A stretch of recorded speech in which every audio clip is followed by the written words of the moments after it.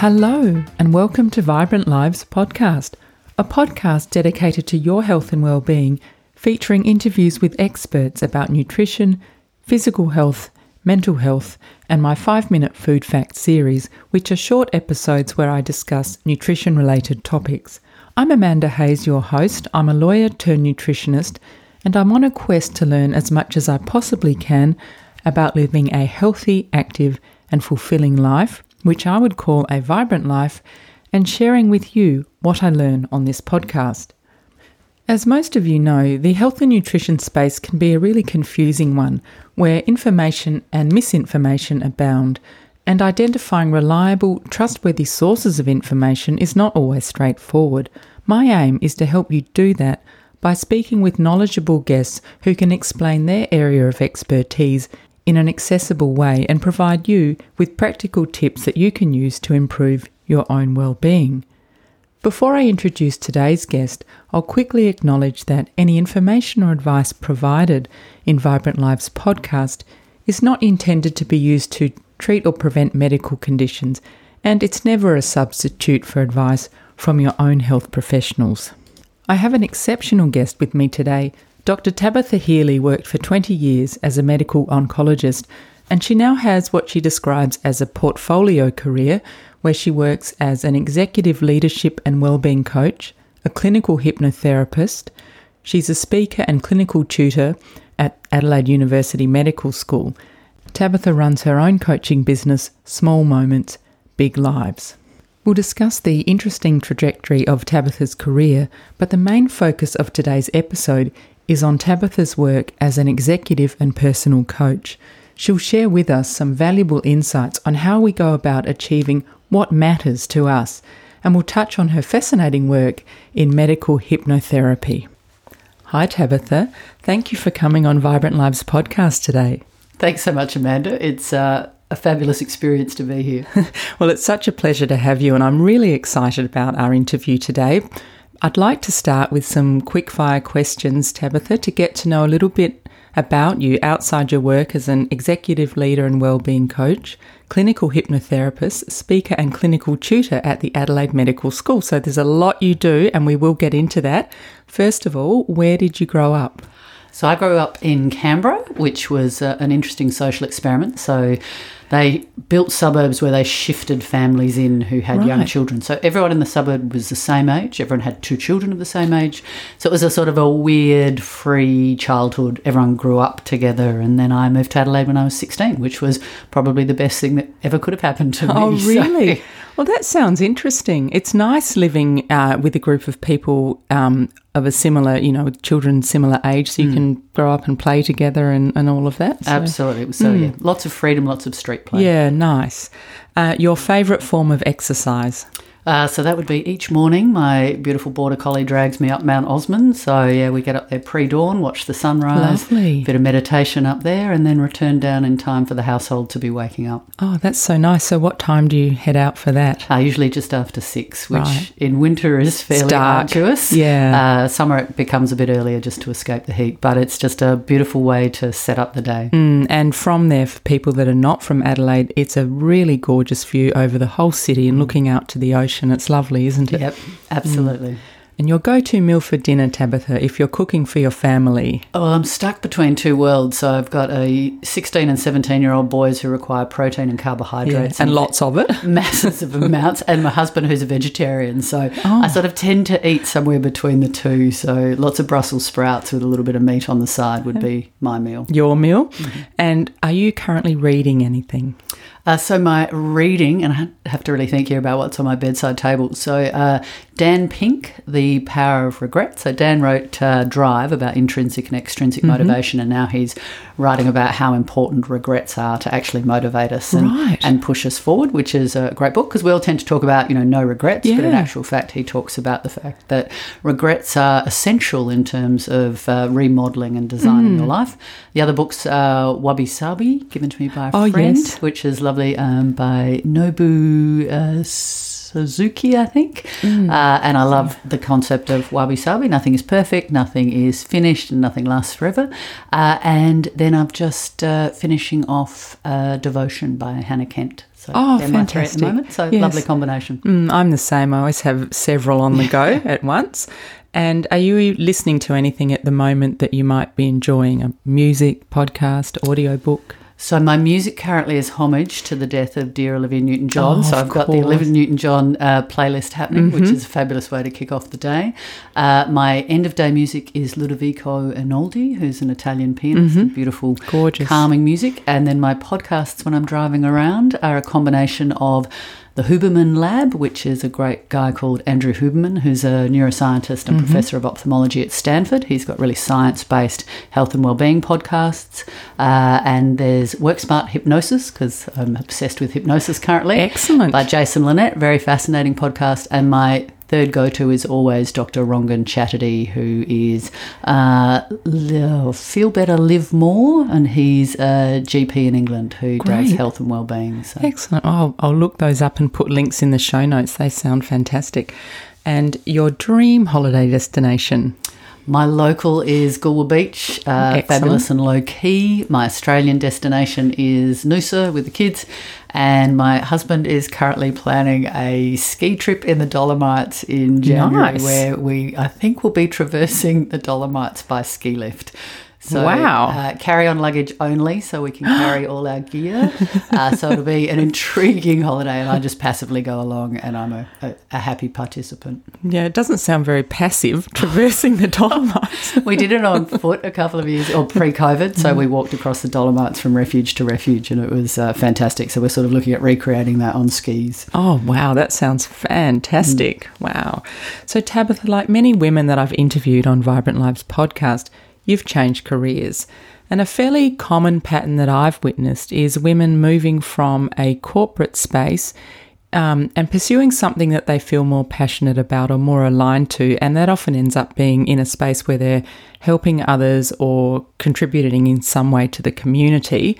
So, as I said, you've changed careers, but you've always chosen roles where you've supported others. So I'm really intrigued to hear more about your story. For 2 decades, you worked as a medical oncologist. Did you always know that you wanted to study medicine?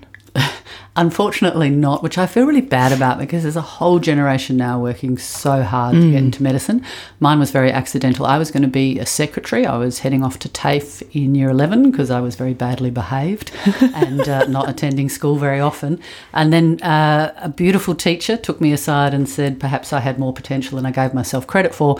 And I luckily started going out with a guy who was really smart and wanted to do medicine. So Excellent. hanging out with him meant that I studied. I inadvertently got a good mark and thought, oh, well, I may as well do med. So it was an appalling start, but ended up being a fantastic career choice for me. Just loved the clinical interaction, loved the wards, loved dealing with patients. So it was great. Now, that's very interesting. I wonder if you would have ended up there in any event, or maybe if you'd started a secretarial course and perhaps found it a bit boring or limiting. Oh, who knows? We'll never know. Hard to know. Yeah. Probably not, I think. It was. There's nothing in my family that would have led to heading down that pathway. Oh, so interesting. And you chose to specialise in oncology. So why that choice? Once again, process of exclusion, sadly. So I found out that I have a really unfortunate aversion to blood, pus, sputum and vomit. That rules out quite a few. It takes out an awful lot of what you do in medicine. I spent a lot of time unconscious because I used to faint all the time. So oncology was a specialty that was very much relationship-based and talking. And when I started in it sort of 25 years ago, there wasn't that many treatments. So it was really about relationships. Right. And that was where I found my passion and loved it. And then over that 20 years, it really changed the explosion of targeted therapies, which just changed the face of cancer treatment, ultimately made it a very technical field. Right. And it was almost probably that changed my love of it in some Right. regards. Oh, that's it became interesting. very science-based, technology-based, and it almost detracted a little bit from the relationship. And I believe that you specialised in treating young women with breast cancer and ovarian cancer. So I imagine that working with these women and their families at their most vulnerable time, and you could probably see yourself as a young woman working with young women, I wonder if it was more than a job and if it could take over or become your whole life. Did that happen for you? Absolutely. And one of my colleagues used to always say, be careful what you wish for, because I wanted to be a specialist in young women with breast and gynae malignancies because they're a beautiful population. There were treatments that worked really well. You could really improve quality of life. Not many people get to go to work and say, you know, I've cured cancer today. So it was incredibly rewarding. But the relationships were fantastic. But the really hard part was it was like looking after your best friends. I saw many of these women more often than I would see my friends and my extended family. So you became very close, but even though the majority would survive, a significant number would die every year. So it was like going to the funerals of your best friends over and over again.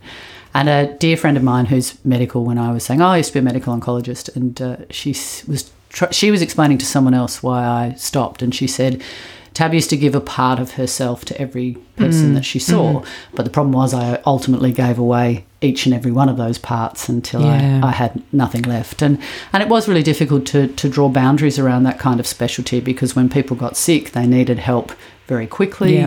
It was a 24-hour on-call job. And I think often what people don't appreciate about medicine is that there's the face-to-face clinical contact, but there's so much that goes on behind the scenes in terms of shadow work. So, you know, paperwork, running a large business, dealing with phone calls.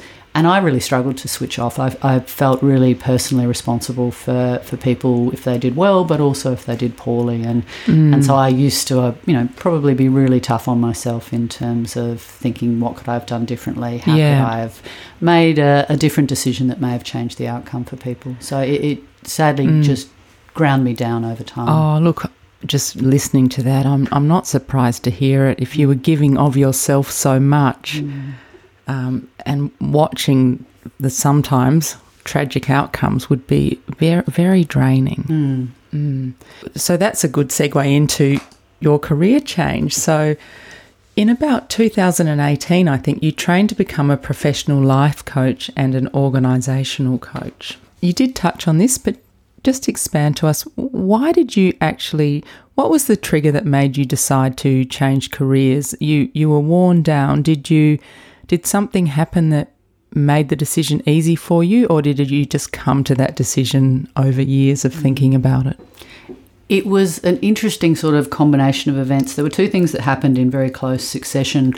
One of them was I was working late one night and walked into a young girl's room who was dying of metastatic breast cancer. She would have been in her early 20s. Oh, and goodness. She was crying, and my response was, I'll come back when you're finished. And I walked out of the room, and I realised that I was no longer the doctor that I trained to be or wanted to be, and I realised I'd completely blunted my emotional responses and had withdrawn from people. So that was point one. And then it was probably about a week later, once again working late, and I got a phone call from a stranger to say that they had my 10-year-old son, and I'd forgotten to pick him up from football training late one winter's night, and he'd been wandering around the streets until he'd found someone with a phone and said, can you ring my mother? She's failed to pick me up. So it was that sense of I really wasn't doing anything very well. I was not being the doctor I wanted to be. I was failing abysmally as a mother. I probably wasn't a particularly good friend either. And so despite being in a job that I loved, with people I loved, I was really investing in my own self-care. I just suddenly realised I couldn't do it anymore. I went and saw a psychologist and went into that appointment and walked out of that appointment and basically said, I'm done, sold my share in the practice. Wow. Left. So it was a very precipitous departure, but certainly no regrets around that part of it. But then it was that interesting thing of it was about 6 months and I had a fabulous time. I found the lids for all my Tupperware. I Marie Kondo'd my wardrobe. I had a really wonderful time off. And then I woke up one morning with this acute sense of loss about what have I done walking away from medicine. And I realised I'd pinned so much of my ego my reputation and I guess who I was in the world was really based around my title and role as a doctor. And I felt that very acutely that what had I done walking away from that? And then the way the universe provides, I got a phone call that day from the CEO of Calvary North Adelaide saying, can you come and work in Mary Potter Hospice for a few weeks? We're in crisis. And I went for 3 weeks and stayed for 3 years. So interesting. Worked in hospice looking after people who are dying, and there is nothing that gives you a more acute focus on life than sitting with people who are at the end of their lives. And then it was during that I really realised that everything I read was about positive psychology, health and well-being, and that I wasn't reading about medicine. So that's when I changed streams dramatically and studied to be a coach. No, that's a fascinating but well thought out, I think, trajectory there. When you were at Mary Potter watching people at the end of their lives, so the people who are there, it's a palliative care facility, isn't it? So they're not coming out. No. Did you see a common thread in what people said about their lives? Were there things that people regretted or wished they'd done more of, or did you get that sense? Well, I think it really underpins those aspects of nobody ever regrets working too hard. People will always regret actually working too hard.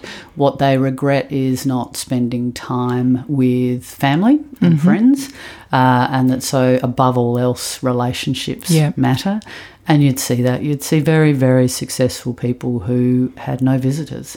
And then you saw people who had devoted their life to their family and their friends, and the joy and the happiness and the sheer number of people who were in there sharing that was extraordinary. And then the other aspect, of course, was just how important our health and well-being are. That, when that is taken from you, that you realise that you wish you'd spent more time investing in your own health and well-being so that you could live for as well as possible for as long as possible. Yeah, I mean, I totally agree with that, and that's why I'm a nutrition scientist, because I want to live healthily and I want my family to live well.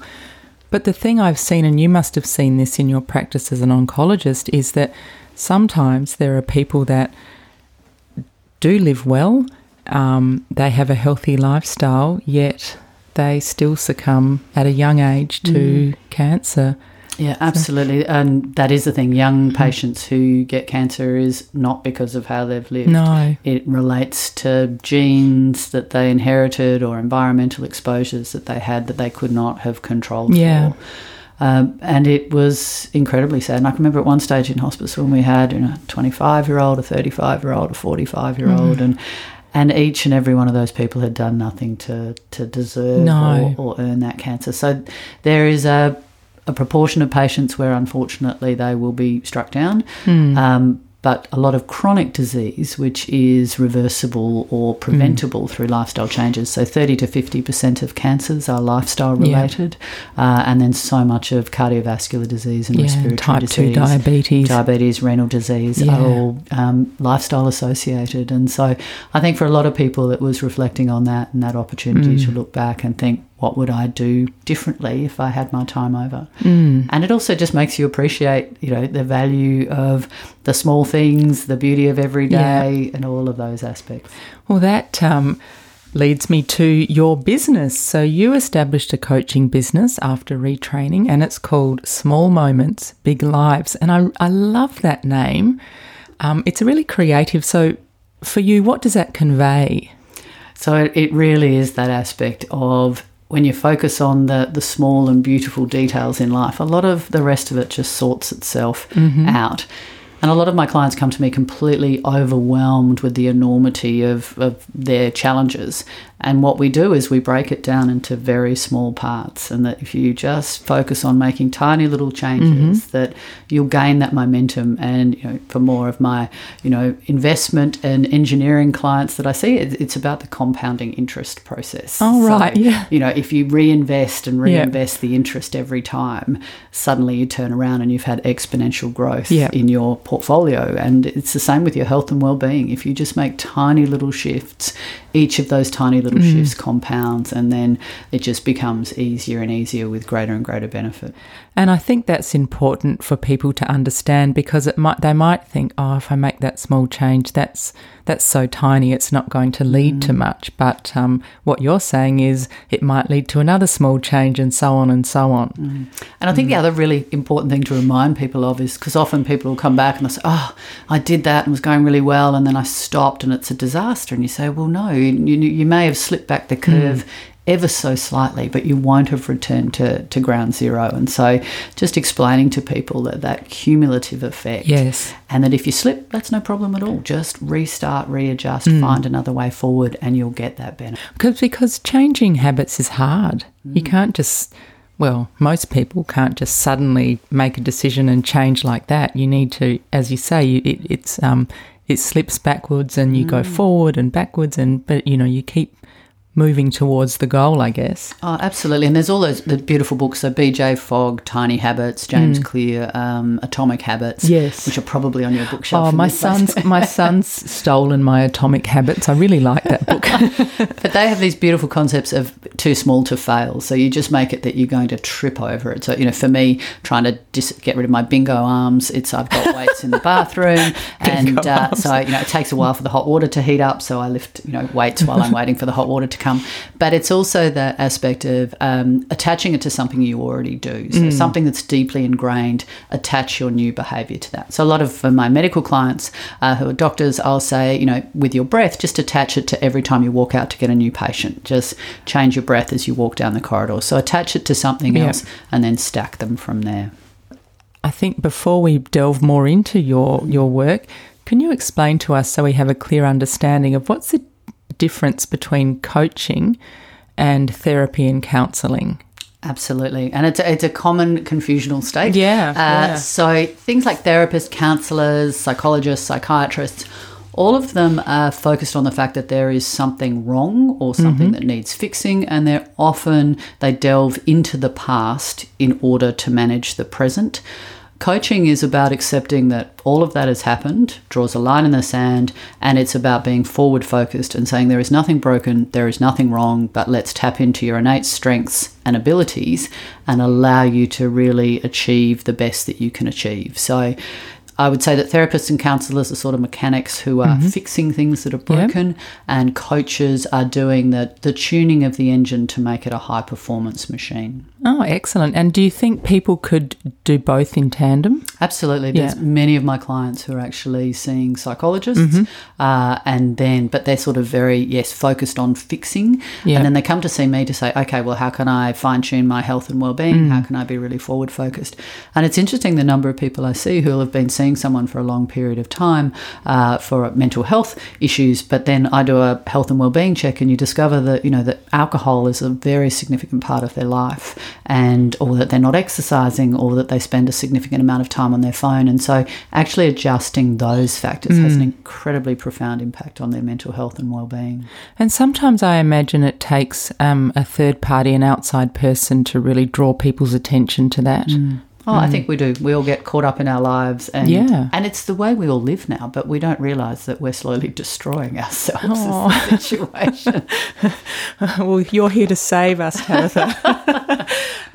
The other thing I thought it would be good to get some clarity around is you offer personal coaching, wellness coaching, executive and organisational coaching. So I imagine they do overlap to some extent. But what are the subtle differences between those different types of coaching? And embarrassingly, all those words appear on my website really as part of my SEO. That's where they came from. Yeah, exactly. So it's my search engine optimization. So you put a whole lot of words in there so that you come up on multiple searches. But coaching basically these days can be for anything. So you'll have weight coaches, alcohol coaches, exercise coaches. Right. You can have business startups. You can have business startups for women. And when you train to be a coach, they really talk about that you've got to find your niche. Okay. And so, but for me, it just evolved. So I started out that I thought I would be a cancer coach, which was helping people get out the other side of their cancer treatment. But what rapidly evolved is that I've really become an executive coach. So for professionals who are looking to perform in either leadership roles or to be their best health and wellbeing wise.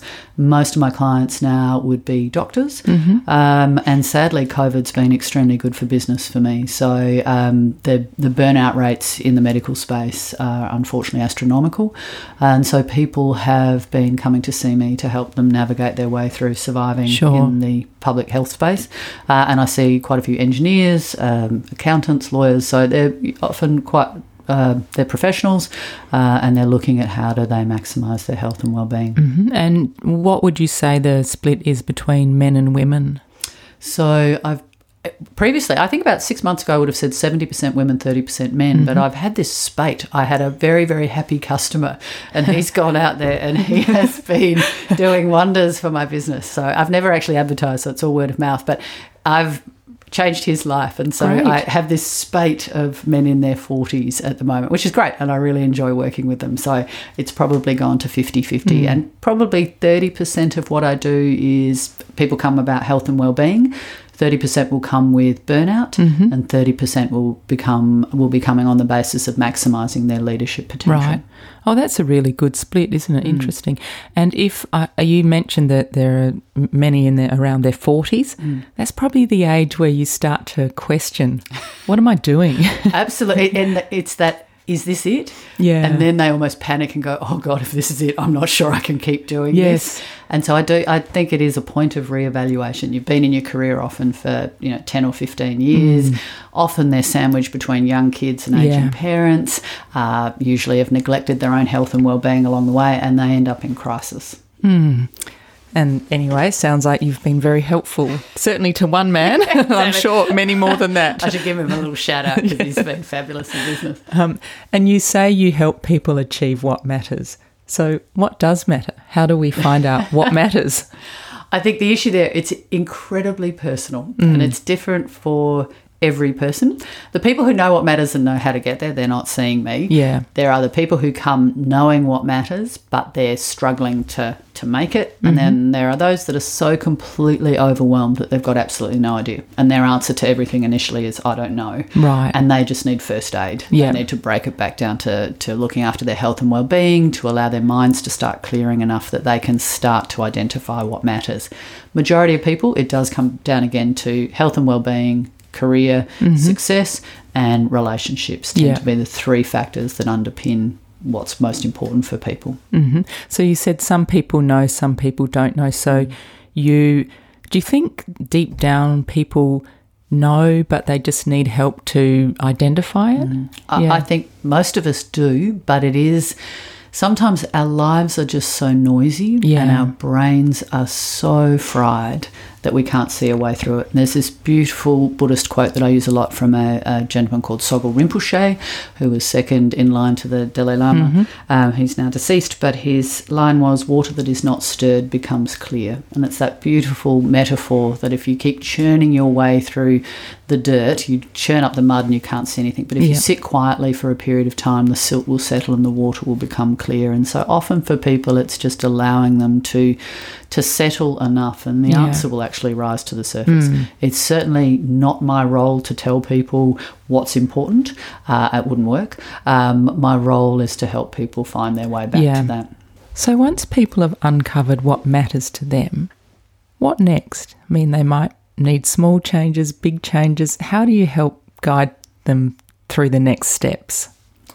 Great question. So some people will come and simply the act of sitting and talking to me about the problem, they go, oh, that's what I need to do. Done. One session, gone. I do absolutely nothing apart from provide a glass of water. So, that's a great outcome. Other people, it is about delving into, the process may involve looking at how they're going in all segments of their life. So there's a very simple tool called the Wheel of Life, and you get people to rate from 0 to 10 how satisfied they are with aspects of their life, such as their career, their family, fun and recreation, personal growth. And then when they see that in a visual form, people go, oh, that's really out of alignment, and then they shift their focus to that. Sometimes it's looking at people's strengths, their values. Often it's just the process of talking. And the thing that's beautiful about coaching is that you really put all of that back to the client. So after all those years in medicine, where it's such a paternalistic field, we, the doctors, are the experts, and we tell people what to do and we instruct them. But what we know is that that's not particularly effective for making change. So compliance rates with, chronic long-term medication for patients in Australia is about 50%, which is appallingly low. And that's just because people don't feel committed to the outcome. Whereas in coaching, when you get the client to decide what it is they want to do and what are the steps that they wish to take, the level of engagement and the level of compliance is significantly higher. So it's really satisfying to see that, and to see people who come in who they answer everything with "I don't know," or they're crying uncontrollably for the first session and their worlds are just imploding. And then to see them bouncing back through the door, sort of a couple of months later, and they've made those changes, they've taken back control, is just so incredibly satisfying. So how rewarding. It is, and it's very different for each person. So some people might be that one session, some people might be 4 sessions in quick intervals, and then other people I will then see them every few months just to keep them accountable, keep them on track. That makes me think of, for example, people who might want to give up smoking. Everyone can tell them smoking's bad for you, give up, but it's not until they make that decision themselves and take sort of ownership of it that it actually will happen. Oh, absolutely. And we can come back around to that with hypnosis, but people have to want to make the change. And there are a number of clients who I'll see and they're not making any shifts, and I just say, look, it's not worth you spending your money at the moment. Go away and come back and see me when you're fully committed to actually making a difference, and I can guide you to get there. It could be that a client like that, perhaps someone's told them, you should go and see a life coach. And you do screen for that, what brings you here? And if somebody's saying, my wife sent me along, you go, okay, well, maybe we need to look at your motivation. But majority of people will be coming because it's that they've actioned it themselves. And that's the buy-in that you need. Yes. You need people to be saying, this is what I want, and you need them to be sort of making that contractual agreement with themselves. Yeah. And I think it's not like, but a similar scenario is when you go to see a personal trainer, you've paid the money. So even if you don't feel like going, you go.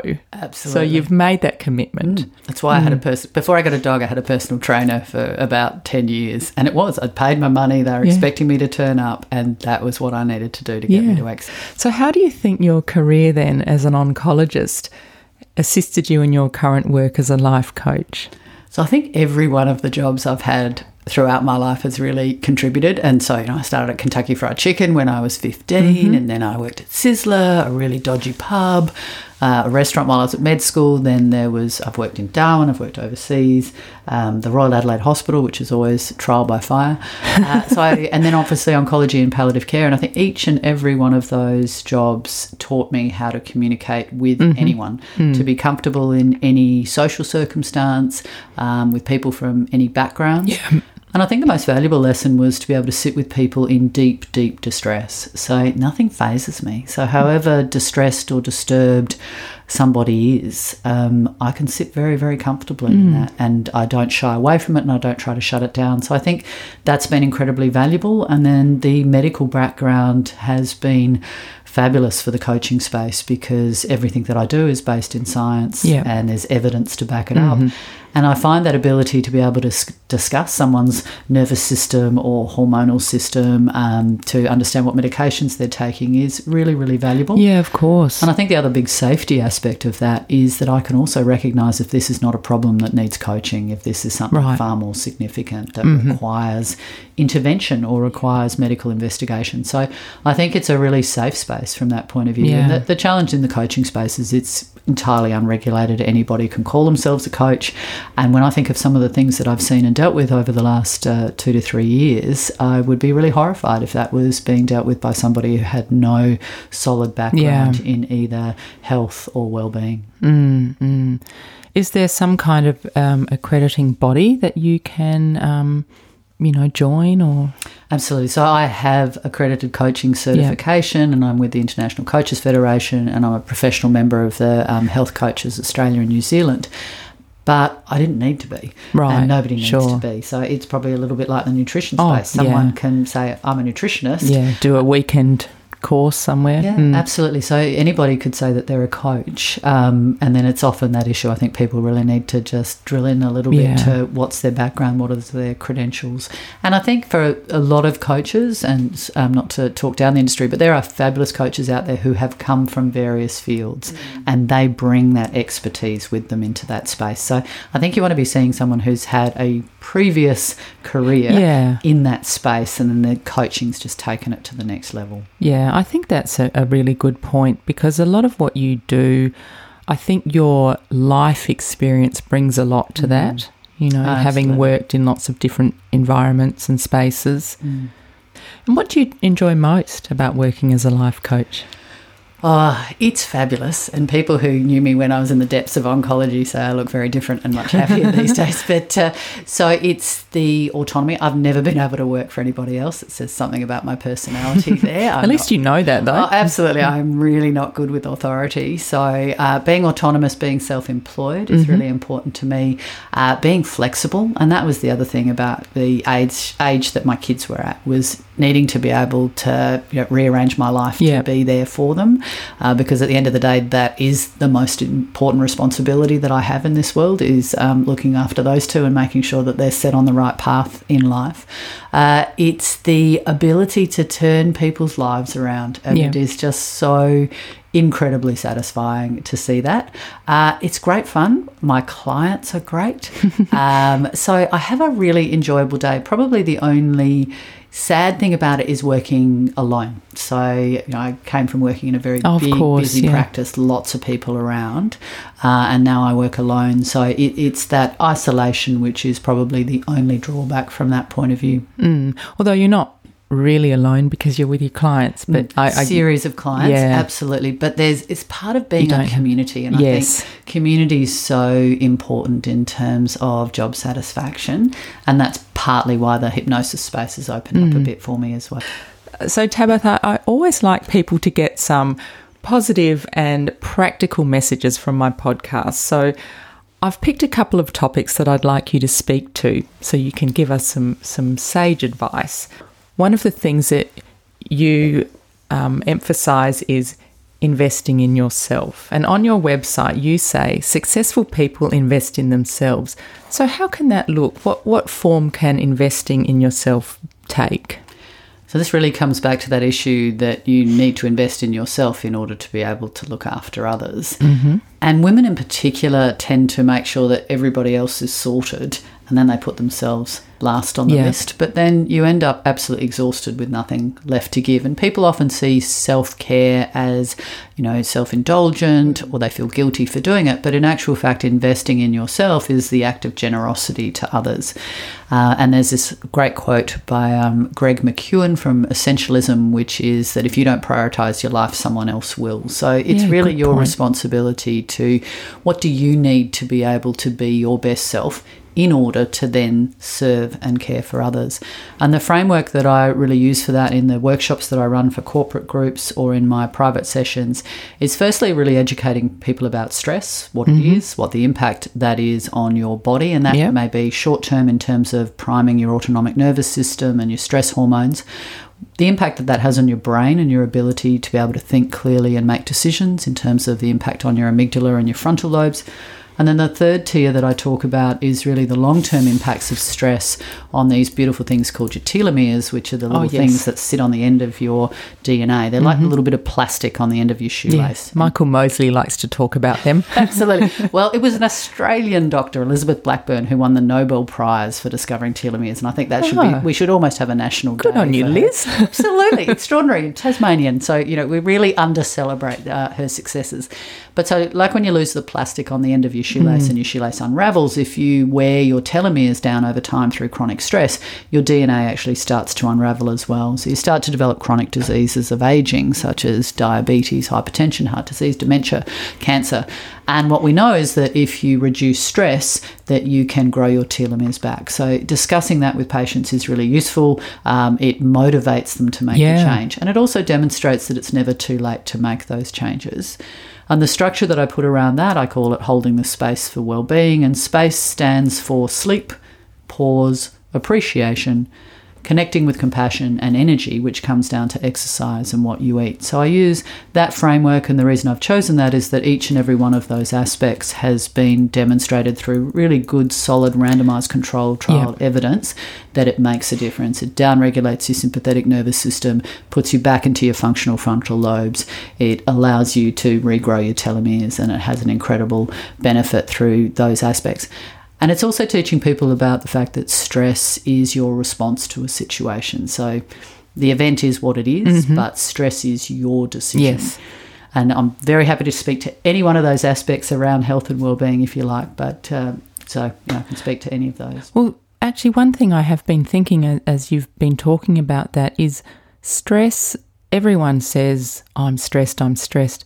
But is stress different for everybody? Like something that might stress, like you sound like you don't get that stress seeing people in, probably say someone who's hurt themselves and some people would be terrified and run away. You could deal with that. So that might not stress you, but it would stress someone else. As long as there's no blood. If there's blood, then I'm a complete disaster. No blood. Bad example. Not at all. But no, you're absolutely right. And we all have the ability to adjust that. And the example that I give is of a guy called Alex Honnold. And if you haven't seen it, there's a great film called Free Solo. Totally love it. Yeah. So Alex was he is a free climber, which means he climbs without ropes. And Alex growing up had a social anxiety. So when he was learning to climb, he couldn't ask anyone in the climbing gym to belay his ropes. So he learnt to climb without them. And the film Free Solo is about him climbing without ropes a 3,000-foot sheer cliff called El Capitan in Yosemite National Park. And this climb normally takes climbers with ropes a couple of days and they sleep out overnight. And Alex climbed it in 3 hours and 56 minutes, no ropes. And the people who were the most stressed were the cameramen because they thought they were there to film him die. And so I think that's just such a beautiful example. And he just climbs it and he's completely chill and he just makes every move and he knows what he's doing. And so events will happen to us and dreadful things will happen to us, but our response is completely within our control. Yes. And you do see that. There are people where the smallest thing will set them off, and there are other people who are just like Yoda and nothing just bothers them at all and they seem to float through life. And I'm constantly struggling in that space. I'm, working very hard to reduce my reactivity. And there's that other lovely quote, Viktor Frankl, who wrote Man's Search for Meaning, which was between stimulus and response there is a space, and within that space lies our power to choose our response. And so I think that's really vital to how you can make an extraordinary difference to your life. And I would see that in cancer all the time. There'd be 35-year-olds dying with, they had young children, but they would say, my life has been incredible. Yeah. I wouldn't change a thing. I've been so blessed. And I'd see 95-year-olds who were furious that they were dying and angry about the way they'd lived their life. So we have choices as to how we approach that. And absolutely there are things that are really, really tough, but there are things that you can do to down-regulate and make that response as functional as possible. It's a very Buddhist approach, isn't it? Absolutely. We are in control of our reactions. Something will happen. We can't control that, but we can control, as you say, how we approach that. Absolutely. And it's then investing in those aspects of your own self-care and well-being through the sleep, the pausing, the appreciation, exercise, what you eat. All of those things allow you to take back control of your emotional response. Connecting with your breath is absolutely vital. And so each and every one of those will allow you to slow that reactivity so that you can respond in a manner that is appropriate for the event and that doesn't send you into free fall. And what about appreciation? Tell me a little bit about that. So I frame a lot of that in terms of gratitude. And gratitude is about recognising what you have rather than what you don't. We're all born with a really strong negativity bias, and that's a survival mechanism. It's that you're looking out for danger and you're looking out for trouble. But, in our privileged and safe lives that we now lead, we still tend to look for the negatives and we complain and we get stuck in that space. But if you can train your mind to start noticing what's going right rather than what's going wrong, and it's about being grateful for the things around you and the people. And it's learning to say thank you. And this is great figure, which is that in order to give people constructive feedback, your ratio of gratitude to feedback needs to be 7-1. But when you think about particularly personal relationships, most of us would be the reverse. We would criticise, and then we would say thank you. And so that loses its power. So just if people can start to shift that being grateful, saying thank you, and that needs to be honest, it needs to be in real time, and it needs to be frequent. And there's this lovely simple shift that I talk to people about of rather than saying, I have to do this and dragging yourself through the day, of saying, I get to do this. I get to, And I think when you live in Adelaide and, or Australia in general, most of us can do that. We Yeah. live such a safe and affluent life compared to so many people. And it really is just where you shift your attention and your focus. And then there's obviously the appreciation aspect, which links into mindfulness, which is having that awareness of your surroundings. And particularly for me, that is nature and that beauty and awe that comes with being just noticing nature around you. And as we head into spring, that wonder the of seasonal seeing change. things change. So each day just focusing on those small things. One of my favourite quotes that I try and live by that ties into what you just said is, want what you have, don't want what you don't have. So in other words, appreciate what you've got. Absolutely. And don't always hanker after the next best thing. Yeah. And we just get into mental habits. And if you develop an awareness about your thought patterns, you can then just start to shift them, and you just slowly move down a different pathway. And I guess that's where you come in, because people may not be able to recognise that they're stuck in certain thought patterns. Maybe no one's questioned it before. And so having their eyes opened up to that would be very helpful, obviously. Absolutely. So another thing that you help people with is setting boundaries. And I think most of us know this is something that we should do or could do, but it's one thing to know about it, and I think it's another thing to implement it. So perhaps, Tabitha, you could give us some tips on a few simple things we could do to help us set boundaries, and also why that's important. If we don't set boundaries, we just simply don't get time to prioritise what's important. You'll get lost just being dragged in a million different directions. And setting boundaries is really about acknowledging to yourself and asking the world to acknowledge that you are important and that you matter and that your time matters. And there's lots of different boundaries in terms of personal boundaries, mental boundaries, emotional, physical, financial. But what I tend to talk about most with people is the boundaries around how you use your time, so that then allows the space to do the things that you need and want to do. And the challenge is that people really struggle often to identify what it is that's important, because you need to identify what's important and move from there. So I talk about the 4 C's of boundaries, and that is that you need to be clear on what matters most to you. You need to be consistent about that. If you keep changing, people won't know, or you won't know what you're focusing on. You need to communicate them, and this is often a really big issue for people. They have their own personal boundaries, but they fail to tell anybody else about them, and then they get upset that people keep stepping over their boundaries. And then the final C is you need to have consequences for if they're broken. That's particularly if other people keep breaking them. What do you mean, like personal consequences, or? So it might be saying, I will not tolerate that behaviour, or that's not appropriate. So just being clear around that. An example I often use is the erosion of our time with work eroding into our personal time, particularly with working from home. That's been an issue. So if we use the model of managing emails after hours, so the clear aspect of that would be saying, I will not answer emails after hours. The communicating that will be having a conversation with your boss and your colleagues around that this is the behaviour that we expect within this organisation. Being consistent would be that you don't actually answer the emails after hours, and that you turn your notifications off, you take it off your phone. And then the final one is consequences of saying, well, people will be spoken to about that. And I love in that space that, so in 2014 in Germany and 2017 in France, they made it a law that companies that sent emails after hours would actually be fined. And then in, I think it's Portugal and Belgium at the beginning of 2022, they have put laws in around managers contacting workers after hours in order to give people back that boundary and that space after hours. It's a shame that it needs to take laws to do that, but at least that is one way of making it effective. I think people are becoming more aware of that. One of the women I interviewed recently, she's quite young, she's a scientist. She said that she tells all her students, I will not respond to any emails outside these hours. And so the expectation's there, and I think that's really good. And that's beautiful. She's set clear boundaries. She's communicated them. She's going to be consistent. And she will probably give feedback quite strongly to those students who don't respect that. So that's a beautiful example of how you set that up. And that's her acknowledging the importance of her own life and her time outside of that. And I'm sure it makes her a more effective worker as well. Absolutely.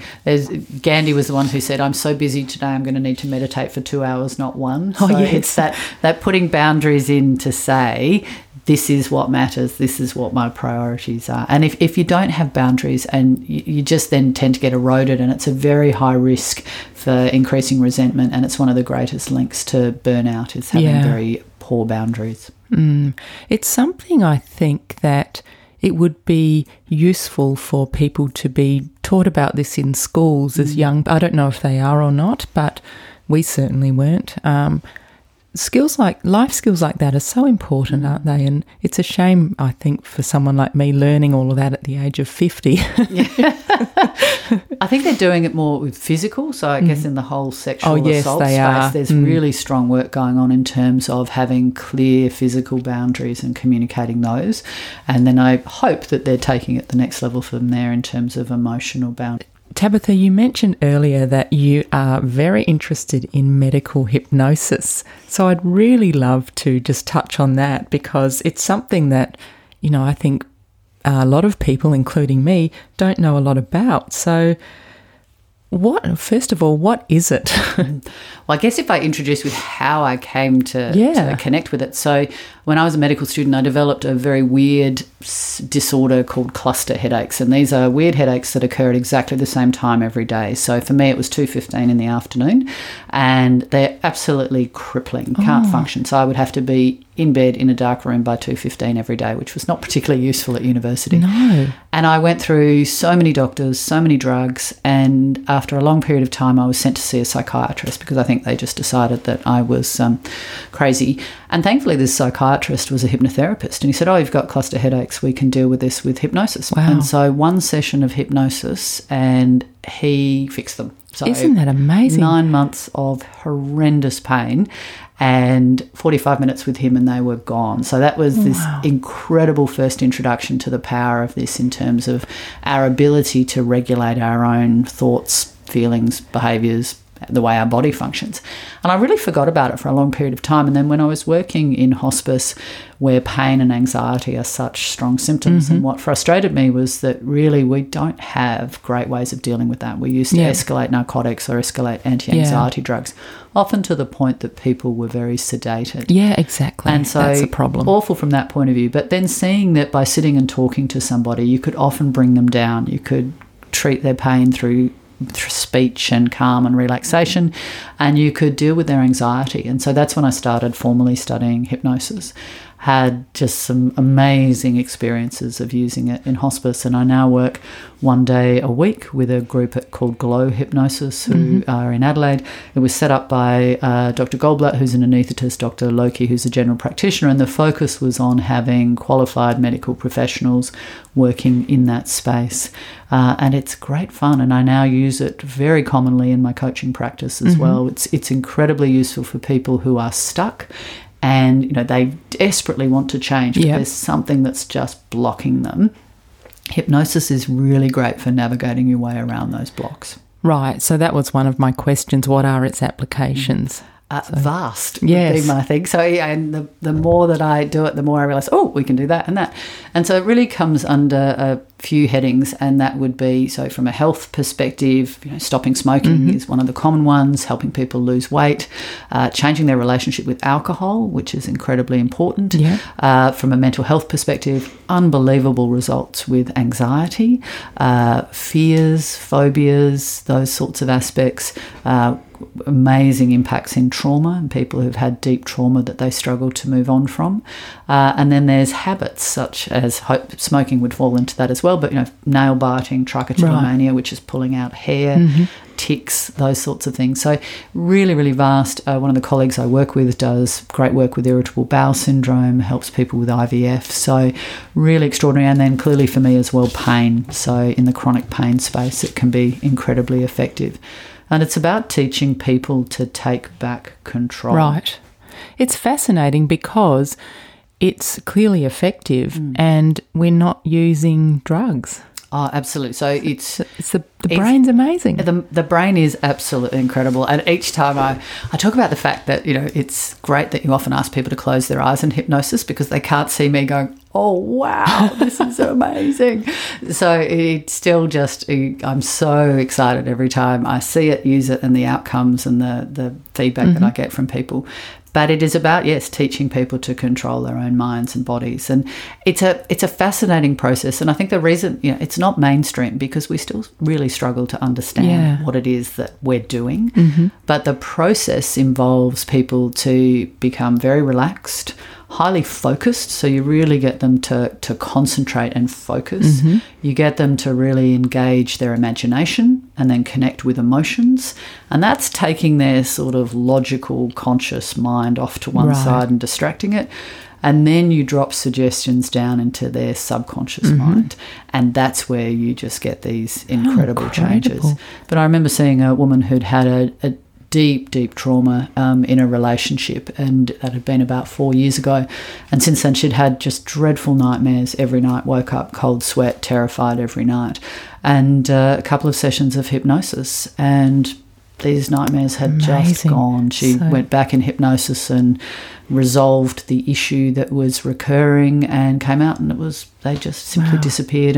And people with really crippling anxiety. So, I remember a woman who couldn't actually make it to the first session because she couldn't leave her room due to agoraphobia. So we had a session over Zoom, which was less than ideal. She made it to the next appointment, sort of had a panic attack at the time, and then third appointment really well, and she cancelled her fourth appointment because she said, I'm off interstate. And so it was that incredible thing of just being able to, often in a very, very short period of time, make immense changes. And it's great. It's got no side effects. It's incredible. It's well tolerated. Worst thing that can happen is someone feels relaxed. Best thing that can happen is that people have an exceptional response. It's not addictive, although I have some clients who keep coming back because they love the state of hypnosis so much. And then your aim is to teach people to self-hypnotise. So that they can drop themselves in and out of that state as they need to. Do you know, it sounds a little bit like Buddhist meditation, people that have been practicing it for their lives. They can reach that state of pure concentration, but that takes lifelong daily practice. So it sounds like a fast track to that type of thing. Absolutely, and they're very similar. So, and the way I describe it to people is that guided meditation is about being, deeply relaxed, and it's about softening your focus of your thoughts, and it's about identifying your emotions and just sitting with them. Hypnosis is about actually increasing that focus, increasing your clarity. It's like turning it up so it's super bright and super clean. And then it's identifying those emotions, but then you're enacting change. So it is, but you can achieve that in one session with someone rather than years and years of practice. Can it be traumatic? Like if the focus is something traumatic? Absolutely, which is why people who don't have experience in trauma training should not be doing trauma hypnosis, because you establish trust, you gently go there. What has been shown is that discussing trauma out of trance is far more distressing than in trance. Is that right? So it's that slight dissociation that occurs in trance that allows it to be safer. But you also equip people before you get there. You equip them with strengths. You equip them with the fact that they know that they are safe. And then you guide them back to almost before the trauma, and you take everything that people have learnt as they've gone through life. So you take often their adult self back to protect and prevent damage to that child self. So, but it's that thing of you wouldn't want somebody who hasn't had appropriate training to be delving into that space.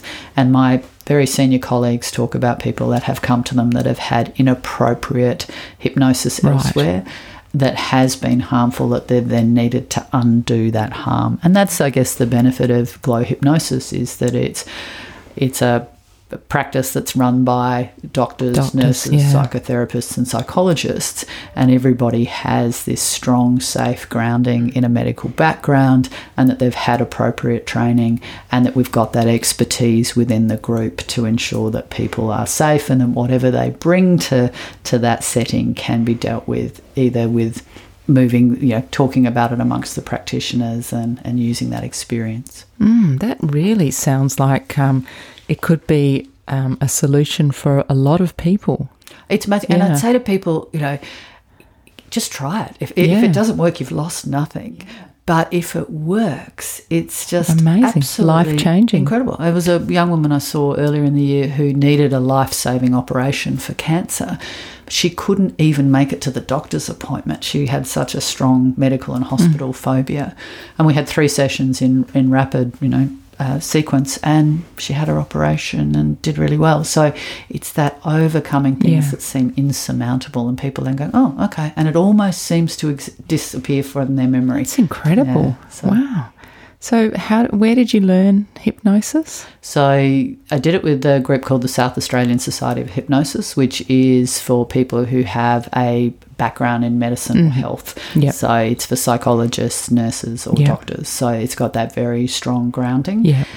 And then that really was just the starting point. And so it's layering on that and just then seeking out further experience and courses and qualifications on top of that. And I think it's going to be one of those lifelong learning situations. Yeah. Well, as you say, because we don't really know the mechanisms by which it works, it will be a lifelong quest, won't it? Absolutely. And there's increasing work being done on functional MRI scans and people who are hypnotised, and they can show that there are various areas of the brain that downregulate and upregulate. But, so we can see the changes on EEGs and MRIs. But, yes, our true level of understanding of this infinite possibility of the unconscious mind we're just at the beginning. How fascinating. I could talk about this all day, but we better wrap up. Yeah. Tabitha, you've had an extraordinary career. It spans so many different areas, and we haven't even talked about all of them today. So what do you think are some of the most important lessons that you've learnt in your life, in your career? I'm glad you gave me the heads up on this. This was a really lovely, reflective piece. If you'd just pulled this one on me, I would have probably struggled. So number 1 was Kentucky Fried Chicken. And so there I learnt that you need to clean as you go, which is deal with one issue at a time and then move on to the next one. So that was a really valuable life lesson for me. I think it's made me very effective and productive. And the other thing I learnt there was that potato and gravy is not actually food. So I think that's disgusting. Yeah, very valuable for people to know. Absolutely. In oncology and palliative care, it was definitely the fact that you only get one life. And you are the person that gets to choose how you live that life. So stop blaming other people, stop making excuses, stop saying I'll get to that in the future. Choice is yours and it's up to you.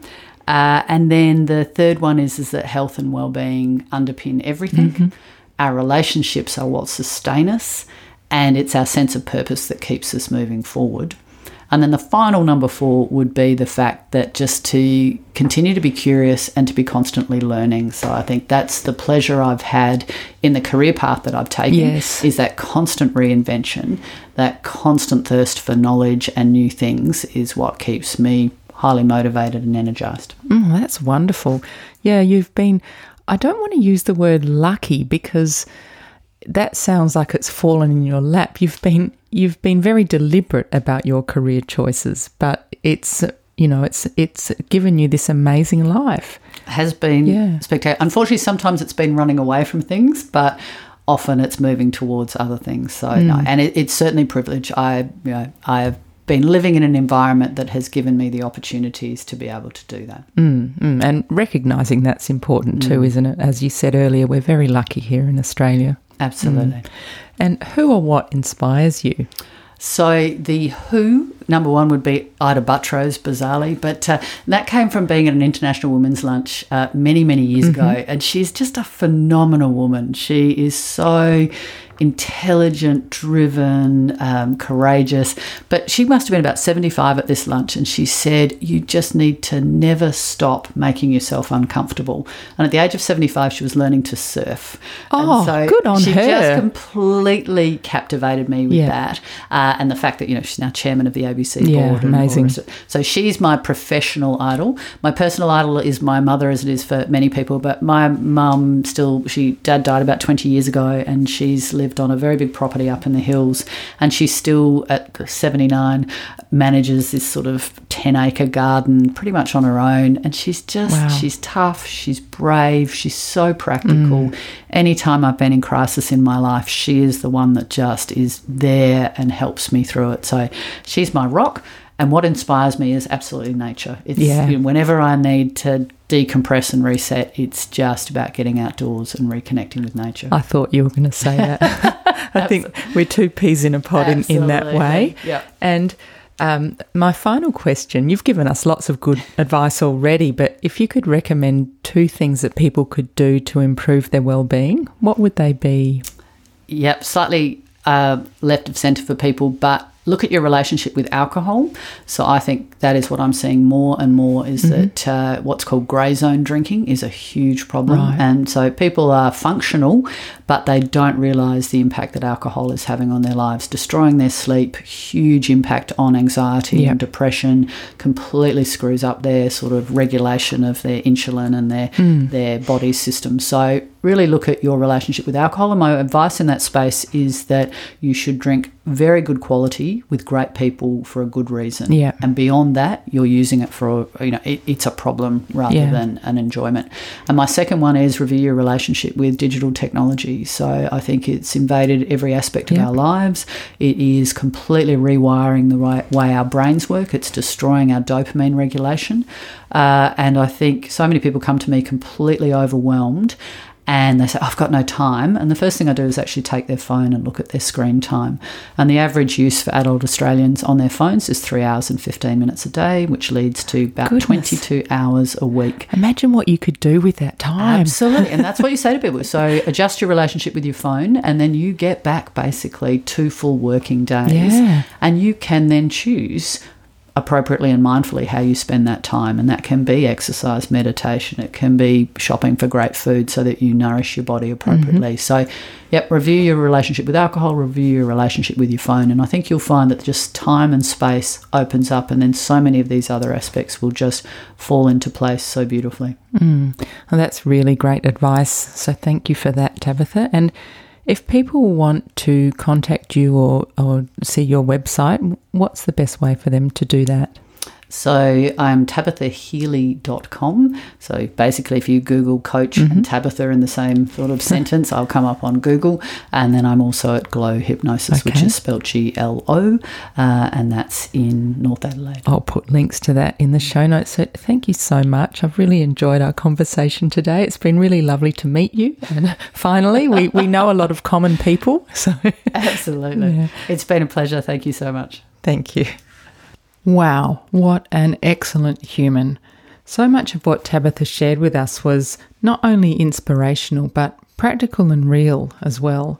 For me, I think at the top of the list was her own example of changing careers, recognising that she was no longer living in alignment with her values and making a really brave transition. I'm sure not everyone would have the courage to do that, but having role models like Tabitha out there is really helpful. Thank you so much for listening today. I hope you enjoyed that episode with Dr. Tabitha Healy. If you did, please share the podcast and tell your friends about it. Word of mouth is still one of the best ways for people to find out about Vibrant Lives podcast. Please do follow me on Instagram at vibrant_lives_podcast or on Facebook at Vibrant Lives Podcast. On my website at vibrantlivespodcast.com, you'll find a library of all my former podcast episodes and reviews of books related to health and well-being that I recommend. So please DM me or send me a message via the contacts page on my website and let me know what you'd like to hear more of, or if you'd just like to say hi, I'd love to hear from you. Coming up, I've got clinical nutritionist and former Olympian Celeste Ferraris talking to us about the link between food and mood, so I'm looking forward to sharing that one with you. This podcast is recorded on ancient Kaurna land. I acknowledge the Kaurna people as the traditional custodians of this land and pay respects to their elders past, present and emerging. Thank you so much for tuning in. Eat well, move well, think well, live vibrantly.